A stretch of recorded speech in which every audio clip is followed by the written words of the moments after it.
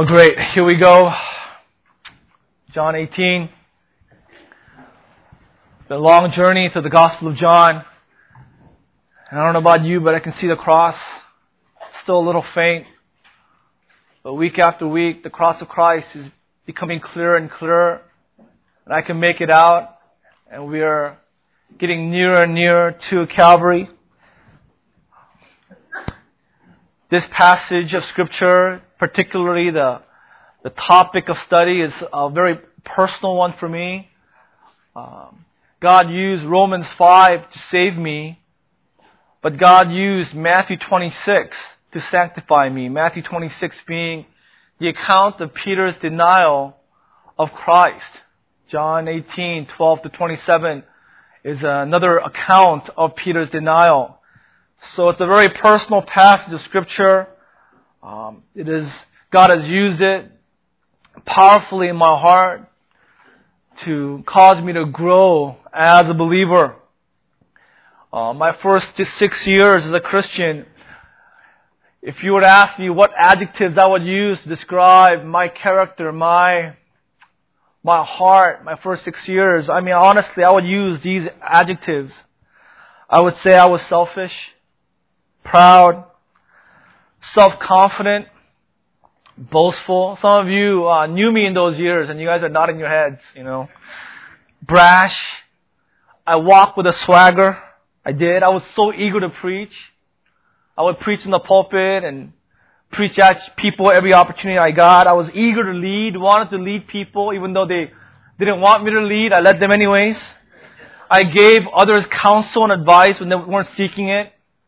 I was very opinionated. I wanted everybody to know what I thought about everything in life and godliness.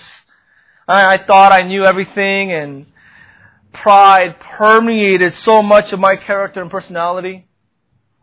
I was, maybe the worst kind of Christian. I was a selfish Christian. Maybe the worst kind of husband. I was a proud husband. Maybe I was the worst kind of pastor. I was an arrogant pastor. Then I studied Matthew 26. I studied the life of Christ week after week, humiliated by the example of Christ, and God set me up when I studied Matthew 26 and looked at Peter's denials. In that week of studying Matthew 26, and that Sunday when I preached Matthew 26, I was there. It was night for me. It was cold. I was standing with Peter, warming himself at the fire. I saw with my own eyes Christ being tormented by his accusers and the soldiers that were surrounding him. I saw firsthand Peter denying Christ 3 times. And as Peter looked across the courtyard, and when he denied the Lord for the 3rd time, the rooster crowed. He looked across the courtyard and saw Christ's eyes and remembered Christ's words, "Today you will disown me 3 times." I was there. And it reminded me of the courtyard of my own denials, of how proud I was and how repeatedly I denied the Lord. I had recounted in my own mind all my victories of obedience, all my accomplishments for Christ. But in that courtyard, I was reminded of my repeated failures as a Christian.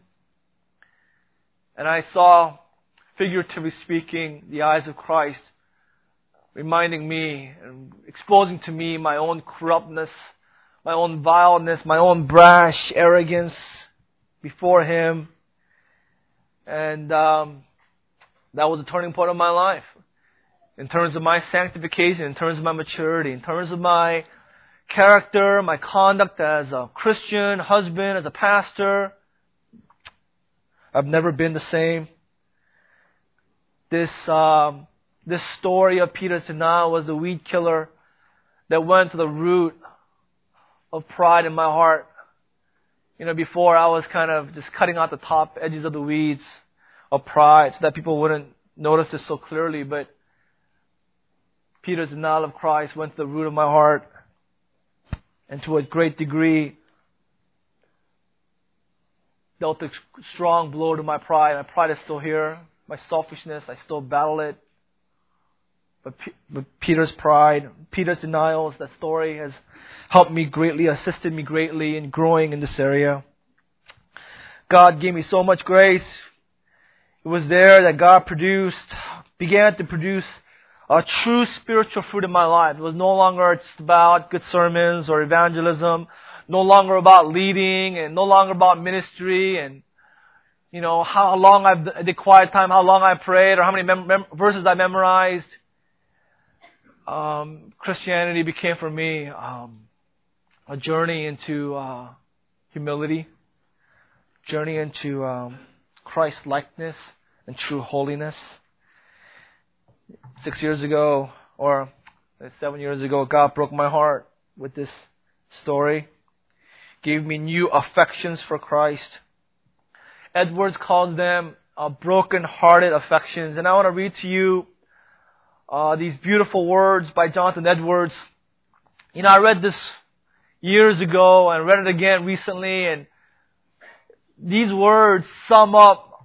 I believe in these words. This summarizes my aspirations as a Christian.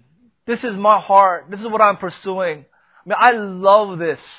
After reading this just maybe 2 weeks ago, Seren was falling asleep. I read it to her again and again with excitement. Seren, this is my heart. This is what I believe. This is what I want to pursue with all of my life. This is what Edwards said. All gracious affections that are a sweet odor to Christ and that fill the soul of a Christian with a heavenly sweetness and fragrancy are broken-hearted affections. A truly Christian love, either to God or to man, is a humble, broken-hearted love. The desires of the saints, however earnest, are humble desires. Their hope is a humble hope. Their joy, even when it is unspeakable and full of glory, is a humble, broken-hearted joy. Leaves the Christian more poor in spirit, more like a child, and more disposed to a universal lowliness of behavior. End quote. Oh, I love those words. Oh, if those words could be a part of who I am, a part of how I live, my joy will be a broken-hearted joy. My desires will be a broken-hearted desire. That my life will be marked by broken-heartedness because of the glory of Christ and my utter sinfulness, my utter depravity. Oh, that all of us will become more like children, disposed to a universal lowliness of behavior. That we would not walk with a swagger, but we would all, walk with a limp. I remember that's where I got that idea from. Peter, after his denials, the rest of his life, walked with a limp. His heart was broken by God when he saw his own pride. Oh, that we would all have broken hearts and walk with a limp. A very personal study, and as I was studying this week, I was afraid. I don't want to use the pulpit to talk about myself. I don't want to use the pulpit to share my ideas at all. I fear that it might go that route. I just want to preach the text. I want to stay out of this sermon because the Scripture and Scripture alone leads us to the valley of vision. And the Scripture alone produces in us such sweet fruits. I beseech you that if your heart is full of selfishness, marked by pride and self-love, if you see in yourself arrogance and self-confidence and brashness that permeate how you interact with your family and friends and co-workers, with eyes open, hearts full of faith, let's meditate on this portion of Scripture, study it together. I am confident it'll be so sweet to you. The Word of God, you read it with faith, will break your hearts and cause you to have broken-hearted affections for Him. Let's go to the passage, John 18, 12 through 27. It is really interesting. This passage in John 18 contains 3 dramas occurring at the same time. 3 dramas. All 3 dramas have tremendous significance on their own. Yet, John doesn't separate them. John doesn't deal with each drama separately. But he interweaves them together. He mingles them together. These 3 dramas depict, first drama is the glory of Christ.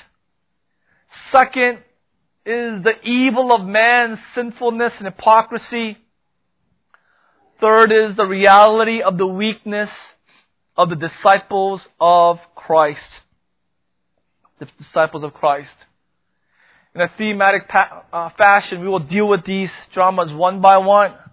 We will look at the glory of Christ, look at the sinfulness of man, and then look at the reality of the weakness of the followers of Christ. Let's begin with the glory of Christ. Humble submission. The glory of Christ.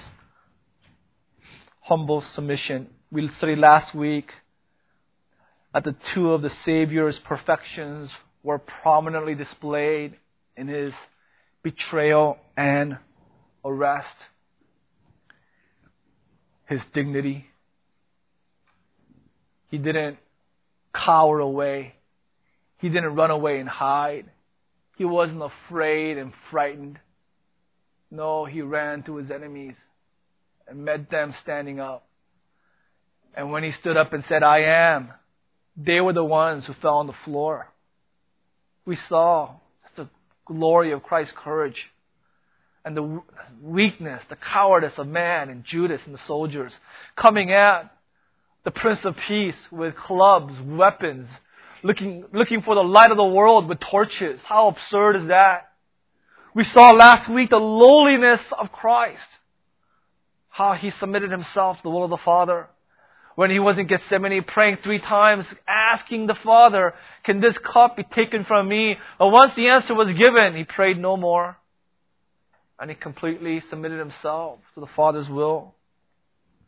We saw His immeasurable superiority over all who surrounded Him. His foes and even His friends. We continue to see that in the next passage. Actually, in the next verse, verse 12. So the band of soldiers and their captain and the officers of the Jews, John says, arrested Jesus and bound Him. Arrested Jesus and bound Him. Now in verse 12, that first word ought to be translated, therefore, not so. The word, therefore, because it explains verse 11. It rightly continues from verse 11. Jesus said to Peter, "Put your sword into its sheath. Shall I not drink the cup that the Father has given me?" Having rebuked Peter for offering resistance, he bowed to the Father's will. Therefore, they arrested Jesus and bound Him. The only reason they were able to arrest Jesus, the only reason they were able to bound Jesus, because Jesus voluntarily submitted Himself to the Father, relinquishing His rights as God in flesh, giving up, surrendering His power. Because of that and that alone, therefore they were able to arrest Him. Therefore they were able to bound Him. They arrested Him and bound Him like a common criminal.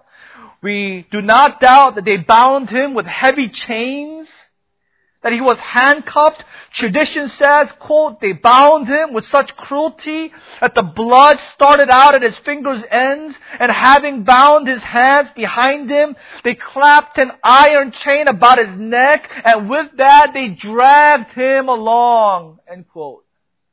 They dragged Him like a common criminal. And we see here the glory of Christ.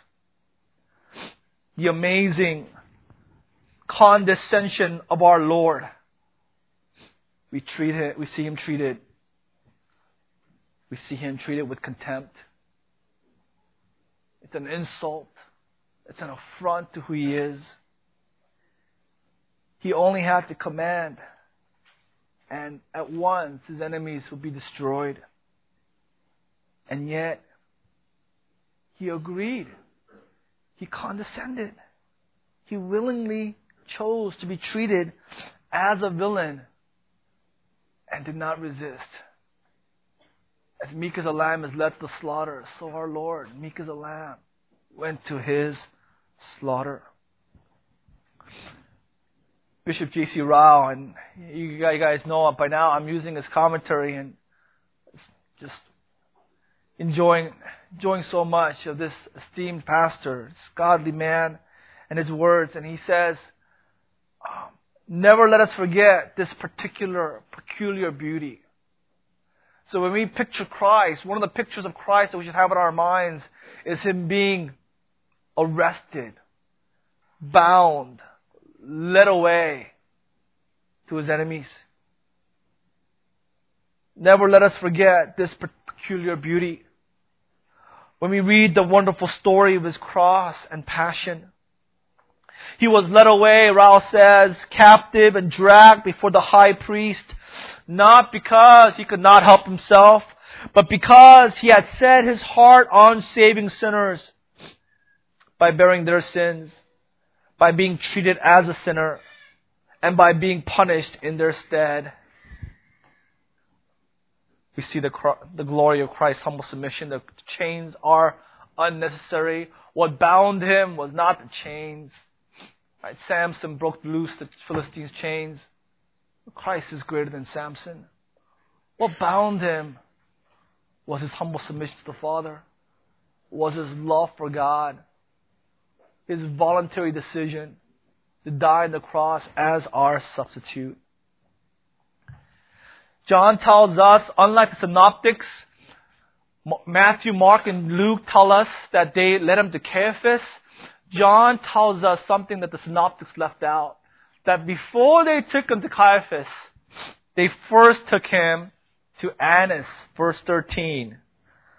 They first led him to Annas. He was the father-in-law of Caiaphas, who was the high priest that year. So here we see the evil of man's sinfulness and hypocrisy. And two characters represent the evil of mankind. Two men, Annas and Caiaphas. If you read the Gospels, these names should be somewhat familiar to you. Do a little background study on these two men. Let's look at Annas first, because Jesus was led away first to Annas. In John 18:19, Annas is called the high priest. In the Synoptic Gospel and John 18 as well, Caiaphas is called the high priest. Can there be two high priests? The Bible is clear in the Old Testament. No. Each year there's only one high priest, and he serves for a life term. He is the high priest of Israel until he dies. How can there be more than one high priest in Israel? According to God's design, this was not allowed except for the politics of that position during the time of Christ. Annas was indeed officially the high priest during the childhood years of Jesus. But in the year of AD 15, he was forced out by the Roman government because they wanted the office of the high priest to be a puppet office. And they deemed Annas as too powerful to be used as a puppet. So, even though the Old Testament stipulated that the high priest must serve a life term, the Roman government stepped in as the occupation force and forced him out and appointed others to be in that position. So technically, they weren't legitimate. Annas is, in God's eyes, the official high priest. But because they were occupied by Rome, they had different high priests. 7 succeeded Annas. 5 of them were his sons. And Caiaphas was his son-in-law. Right? So we see here that other men were playing the role as the high priest of Israel. But the real man in power behind this position was Annas. So who was the puppet? Right? Annas was the one ruling, and even Caiaphas was a puppet in his hands. He was running the show. You've got to ask, how did Annas have so much power? How did such nepotism take place? Well, in order to be a high priest, you need to do 2 things to gain this position during the time of Rome's occupation over Israel. You needed to kneel on the ground and kiss Rome's hem, showing allegiance to the government of Rome. And second, you need to come up with a lot of money. You need to, with corruption and bribery, and the highest bidder got the position. And time after time, guess who was the one that gave the most money to the Roman officials so that the man that Annas selected would be the high priest over Israel? 5 sons and his son-in-law. It was Annas, year after year. He was the highest bidder for this office. He was so rich that he just continued to buy the office of the high priest. He was not allowed because Rome set him apart. You're too powerful. So he went behind the scenes and through bribery appointed those he wanted to be in that position. Now, how did Annas make so much money? Annas earned his money by being in charge of the temple concessions. Temple concessions. So, in the Temple of Jerusalem, there were concession stands selling things. And through those means, he made money. And the illustration would be, you go to a movie theater, and the theater ticket might be $10, but a small box of popcorn is $5. You go to Costco and buy for 10 cents, but here it's $5. And a small Diet Coke, like 6-ounce drink, is you get it without ice, right? It's like $3. So where you singles out there, when you go on a date, you buy the big box of popcorn and you buy the big drink for your date. The married folks, we have popcorn before, or we'll have popcorn after. It's so expensive, right? I mean, same thing. You go to Disneyland, a $2 burger and fries you can get, right? You go to Disneyland, it's like $7, $6.95. That's how movie theaters and Magic Mountain, Disneyland, that's how they make money. So the concessions. Well, same thing. They learned this from the Jewish temple, right? That's where they got it from. So in the temple grounds, on the court of the Gentiles, they had set up all these booths to sell animals and to exchange money. Now, these pilgrims would come on Passover, and one year, Josephus estimated 250,000 animals were sacrificed in one weekend. So all these pilgrims were obligated, they were commanded by the Old Testament to bring a lamb without defect, blemish, without broken bones, to offer on the altar in the temple. So of course they will bring it, and who would examine these animals to see if they were without blemish and defect? The priests. They were under the high priest. And of course, what would the priests say under the orders of Annas? They would say, this lamb does not qualify to be offered as a sacrifice to Yahweh. What are you talking about? I raised the sheep from birth without blemish. No, there's nothing. They would find the defect. They would find the blemish and saying, you cannot sacrifice that animal here, right? We will not allow you to dishonor the Lord, disobey God in that way. So you must get rid of that animal. But we have this nice, fine animal, for you because we know you, a discount price, right? 8 times what is being sold on the marketplace. You buy that one, that would not qualify either. This is the only one that's approved for sacrifice in the altar here in the temple. And so these pilgrims would be taken advantage of. And that's how Annas made money. Same thing with exchanging money. They considered money that was exchanged elsewhere as not pure, would be defiling the temple. Only the money that was prayed over by the priest in the Gentile courts was approved for offering in the temple. And so they made money that way. And that's how Annas became so rich. And he did not want to give up this position of high priest because for him, it was a moneymaker. Jews understood this. That's why they hated Annas. They hated him. The Talmud says of Annas, woe to the house of Annas. Woe to their serpents hiss. They are high priests. Their sons are keepers of the treasury. Their sons-in-law are guardians of the temple. And their servants beat the people with rods. The Jewish people knew they were taken for a ride. They knew he was not the real high priest, interceding on the behalf of the people before Yahweh. They understood he was a corrupt, evil man doing this only for monetary profit. And so when Jesus, the only one who had the courage to go into the court of Gentiles, and what did he do? He got a whip of cords and drove the traders of animals out. He overturned the tables and threw them out, those who were exchanging money. He did it twice in his ministry. The people were impressed. The people saluted. They applauded what he was doing, except for one family, and it's the family of Annas. They hated Christ because he was a threat to their business, to their opportunity of making money. So this is why Annas hated Jesus. This is why Annas was conspiring to kill and murder Christ at every opportunity. This is why Caiaphas, though he was saying all those things, the true powers that be was Annas behind the scenes, coordinating all these things, making this happen, that Christ would be crucified. Second one mentioned is Caiaphas. Verse 13, he was the father-in-law of Caiaphas, who was the high priest of that year. He was the one who had advised the Jews that it would be expedient that one man should die for the people. This is how ludicrous it is. This is how absurd it is.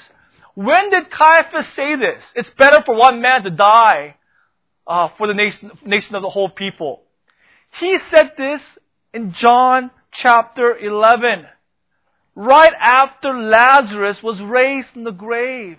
The most public miracle of Christ. Lazarus was dead for 4 days. He comes out in his grave clothes, and everybody sees this man has been sent by God. Even members of the Pharisees, the Sanhedrin attest, this is the Messiah. He is sent from God. And what does Caiaphas say? Oh, he should die. He needs to die.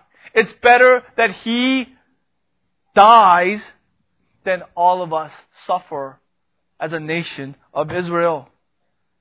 I mean, Jesus just raised a man from the grave, and his response is, we need to kill him. We need to murder him. In John 11:53 says, from that day on, they made plans to put him to death. That was the response of Annas and Caiaphas, because they knew Christ was against this making of the Father's house from a house of prayer into a house of robbers.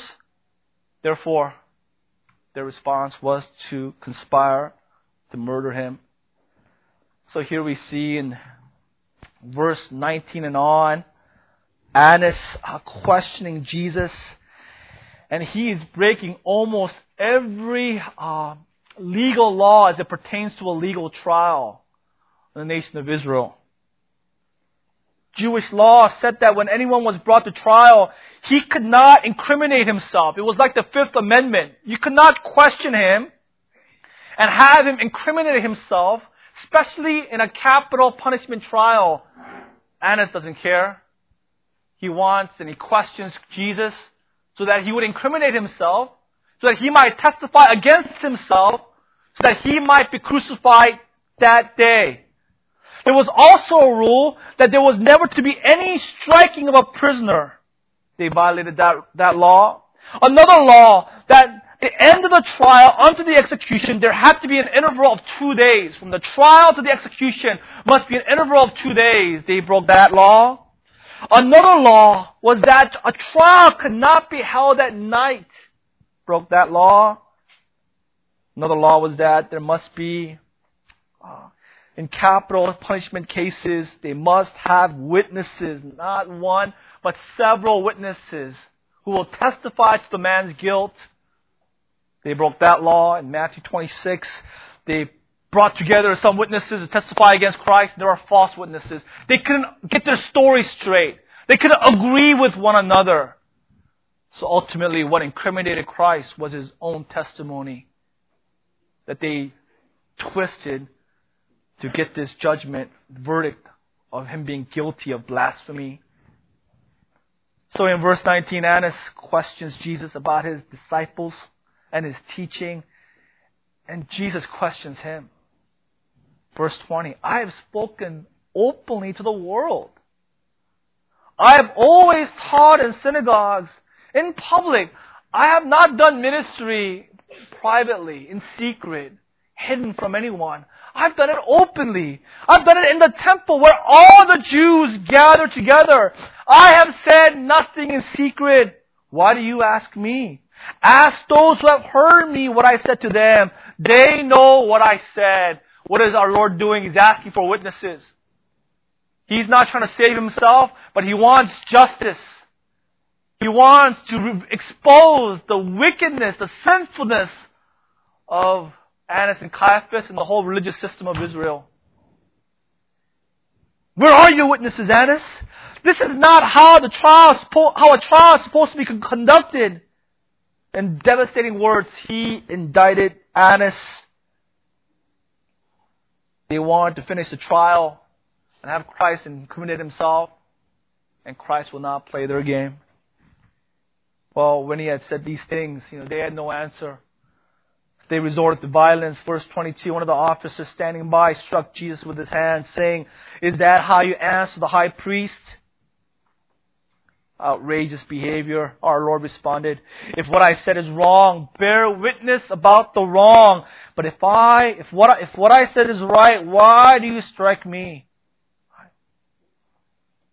It was an outrage to strike a prisoner, but Jesus calmly, with no anger, no vengeance, says, if I've done something wrong, where are the witnesses? If I haven't done anything wrong, why are you hitting me? This is so powerful. He was so calm, so dignified. He was in control in comparison to the frustrated soldier and the frustrated Annas. Annas was he was not successful in trying to indict Jesus. Verse 24, Annas then sent him bound to Caiaphas, the high priest. So we've thus seen the glory of Christ's humble submission, the evil of man's sinfulness and hypocrisy in this absurd trial. But really the thrust of this passage is in the next section, where we see the reality of the weakness of the disciples of Christ. This section tells us that even believers are weak as water without Christ. In John 13:36-38, Peter boastfully declared, "I will lay down my life for you."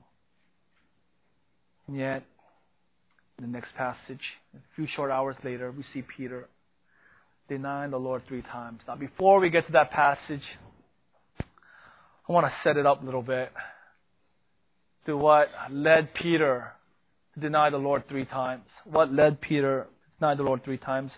Would you turn with me to Matthew 26, 31-35. And here we see 4 signs of Peter's weakness. It wasn't a momentary weakness on Peter's part here in the courtyard denying Christ.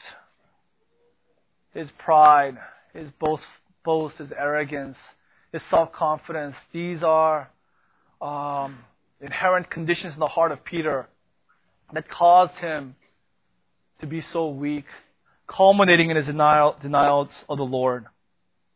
In Matthew 26:31, Jesus told him, "This very night you all fall away on account of me. All fall away is the Greek word scandalizo, from where we get the word scandal. The literal meaning of the word is setting a trap, snare, or a stumbling block.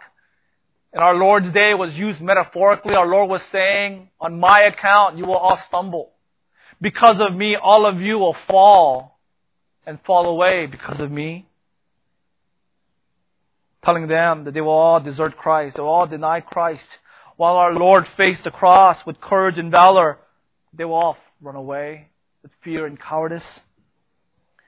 In verse 33, here we see the first sign of Peter's weakness, Peter's pride, self-will, his unwarranted confidence in his flesh. He said, even if all fall away on account of you, I never will. That all is referring to the disciples. What is he saying? He's comparing himself with the other apostles. Yes, these men, they'll fall away. Thomas, he doesn't really believe in you. Bartholomew, man, he's a flake. John, he's a tender guy. He can't handle, pressure. He's always been that way. Nathaniel, man, he's no good. But not me. They'll all fall away, but I never will. And look at that word, I never. I will never. What a promise. I will never fall away. What pride. What arrogance.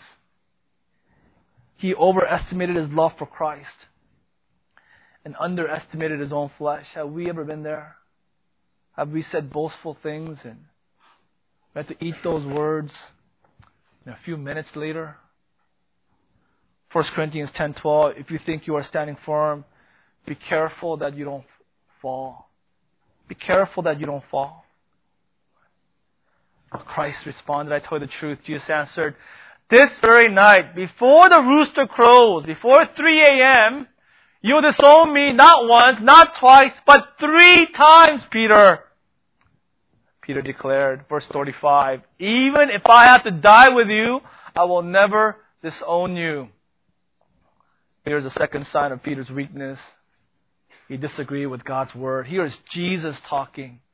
Here is God's Son, God incarnate, the sovereign, omniscient Lord speaking. And Peter saying, you don't know my heart. You don't know me. You don't know anything. You're losing it, old man. You don't know what I'm about. You don't know my courage, my steadfastness, my commitment. Even if I have to die, I will never disown you. This is the condition of our hearts often, isn't it? We read the Word and we say the Bible's not true. Well, what does the Bible know? Oh, what does the preacher know? Oh, what does the Bible study leader know? Ask the Bible, but I'm different. I don't have to worry. I don't have to be so vigilant against temptation and sin, trusting in our own flesh.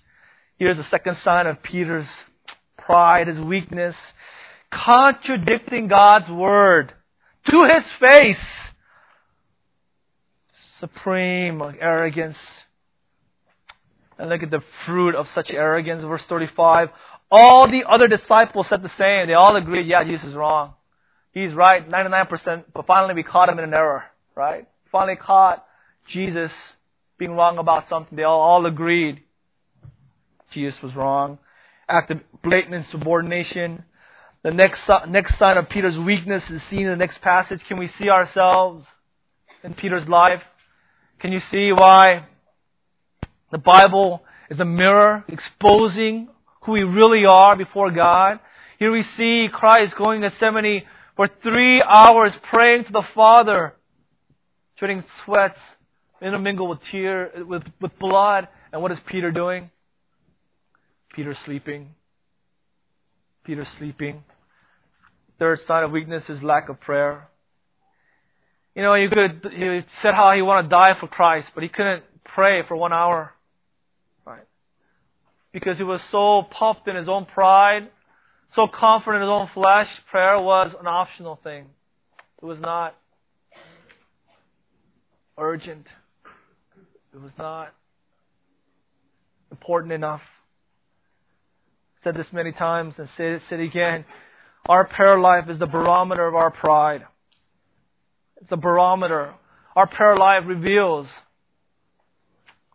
how proud we really are. A prideful man does not pray. He does not pray. Prideful man comes upon a problem, comes upon trial or struggle or difficulty or temptation, and he thinks, he plans, he schemes. Right? He talks to himself. Right? He trusts in his own flesh. He or she does not pray, has no prayer life, lives his or her life as a spiritual atheist, praying in public with many babbling of words, but in private, so full of himself or herself, does not pray to God. Core reason is pride. The fourth sign of weakness is seen in the next text. Judas comes and hypocritically kisses Christ, and Peter is angry at Judas. See the self-righteousness there? It's not in the Bible, but I believe. If I'm wrong, I'll repent in heaven. But I believe Peter was going for Judas's neck. If I'm Peter, that's what I'll go for, right? If I had a sword and I saw a disciple, a man that I for 3 years you worked alongside with, betray Christ and betray him with a kiss, I'd go for his neck in my sinful pride. And that's what Peter did, I believe. His self-righteousness. How could Judas do this? What a sinner. He denies and betrays the Lord in this way. And he takes out a sword. And going against God's will, seeks to protect Christ. As if Christ needed his help. As if Christ needed his protection. What delusions of grandeur. What a wrong perspective of self to think that Jesus needed his help. Our Lord stops him and said, verse 53, "Do you think I cannot call on my Father, and He will at once put at my disposal more than 12 legions of angels?" A Roman legion composed of 6,000 men, so more than 12 legions of angels would be in excess of 72,000 angels.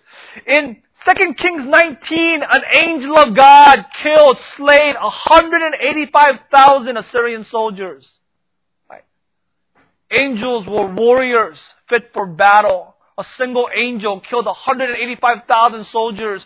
And Christ said, I can call on the Father and He will bring at my disposal 12 legions of angels. What are you doing, Peter, with that small dagger? Right? With that butter knife? Right? What are you doing? I don't need your help. I don't need your protection. Right? I'm not weak. You are weak. I'm strong. You are weak. I'm humble. You are full of pride. This was what occurred all before Peter found himself in the courtyard watching Christ being interrogated by his enemies. So Peter wasn't in a moment of weakness, denied the Lord. It was culminating, filled with pride. He was setting himself up because of his own sins. And so as he's warming himself, standing by the door, John 18 again, verse 16, verse 17, John 18, verse 17, the servant girl at the door said to Peter, "You also are not one of this man's disciples, are you?" Now, note, it wasn't one of the male servants that asked him. It wasn't one of the temple guards. It wasn't a Roman soldier with a sword in his hand asking Peter. It was a little servant girl. Right? It was maybe like Lindsay or Carol, somebody coming up to you. "Hey, weren't you with Jesus?" And here's Peter's response. Right? "I will never disown you, even if I have to die with you." He denies it to a little girl. "I am not." Right? And in God's sovereign providence, who asked again? Right? They said to him, he denied it again, second time. God's providence. The third time, one of the servants of the high priest, a relative of the man whose ear Peter had cut off. Right? So he knows he was there. He saw you. You're the one that cut my nephew's ear off. Right? You are. Did I not see you in the garden with him? He says. Peter again denied it. At once a rooster crowed. In Matthew's Gospel, Matthew 26:75, it says, when the rooster crowed, Peter remembered the word Jesus had spoken. Before the rooster crows, you will disown me, deny me 3 times. And Luke 22:61, Luke recounts. And how does Luke know? Because Peter told Luke. Peter was his source. So Peter told Luke what happened. And in Luke 22:61, the Lord turned and looked straight at Peter. Their eyes met. Peter heard the rooster crow, remembered Jesus' words, and saw Jesus' eyes. And at that moment, he saw his own sin. And then he went outside and he wept bitterly. Wept bitterly. We see this famous disciple forsaking his master, acting like a coward. J.C. Ryle said, this fall of Peter is doubtless intended to be a lesson to the whole church of Jesus Christ. It is recorded for our learning. It is a beacon mercifully set up in Scripture so that we would not shipwreck our faith. It shows us the danger of pride and self-confidence. If Peter had not been so sure that although all denied Christ, he never would, he would probably never have fallen. It shows us the danger of lack of prayer.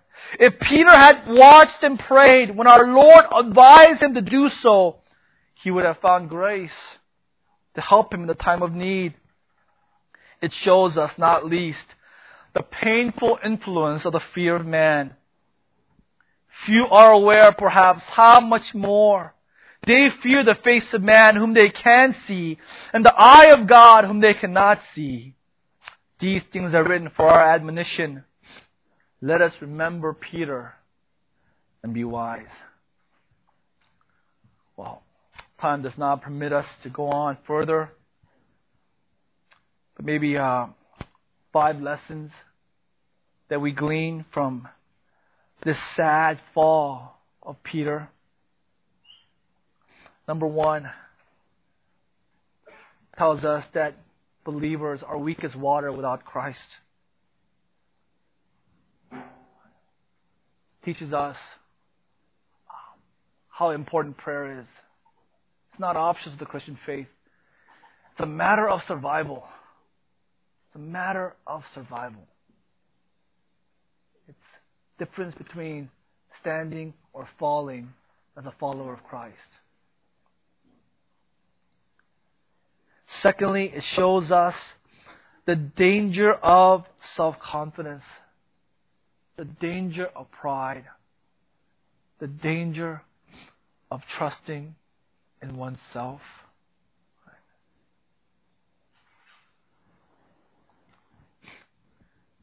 Thirdly, it shows us the disastrous influence of the fear of man. The disastrous influence of the fear of man. Right. There's 2 competing glories in our hearts. Are we going to fear God or fear man? Only 2 options. If we choose to fear God, we will not fear man. But if we choose to fear man, we cannot and we are not fearing God. Fourthly, this should prepare us against surprise. When our familiar friends fail in the crucial hour, it ought to tell us that sin is not a past tense experience. That Christians, we sin. And we sin greatly. And we will continue to sin. That what drew us to Christ was God's grace, not perfection. And that grace is not a past tense experience that we experience in our moment of salvation. No, grace is how we live. It was the grace that drew us to Christ. And it is by grace of God we stand and continue to follow Christ. We live by grace. We continue to receive forgiveness by grace. That God has saved us and saves us from sin. and forgave us and forgives us of our sin. It's a continual receiving of God's grace. And finally, it's a warning to us. 1 Corinthians 10:12. If you think you're standing firm, be careful that you don't fall. Are you standing on God's grace, or are you standing on your own flesh, your own commitment, your own pride, your own determination? May we humbly lean upon Christ, considering ourselves the weakest of all believers, so that we might stand in the grace of Christ and grace of Christ alone. Let's pray.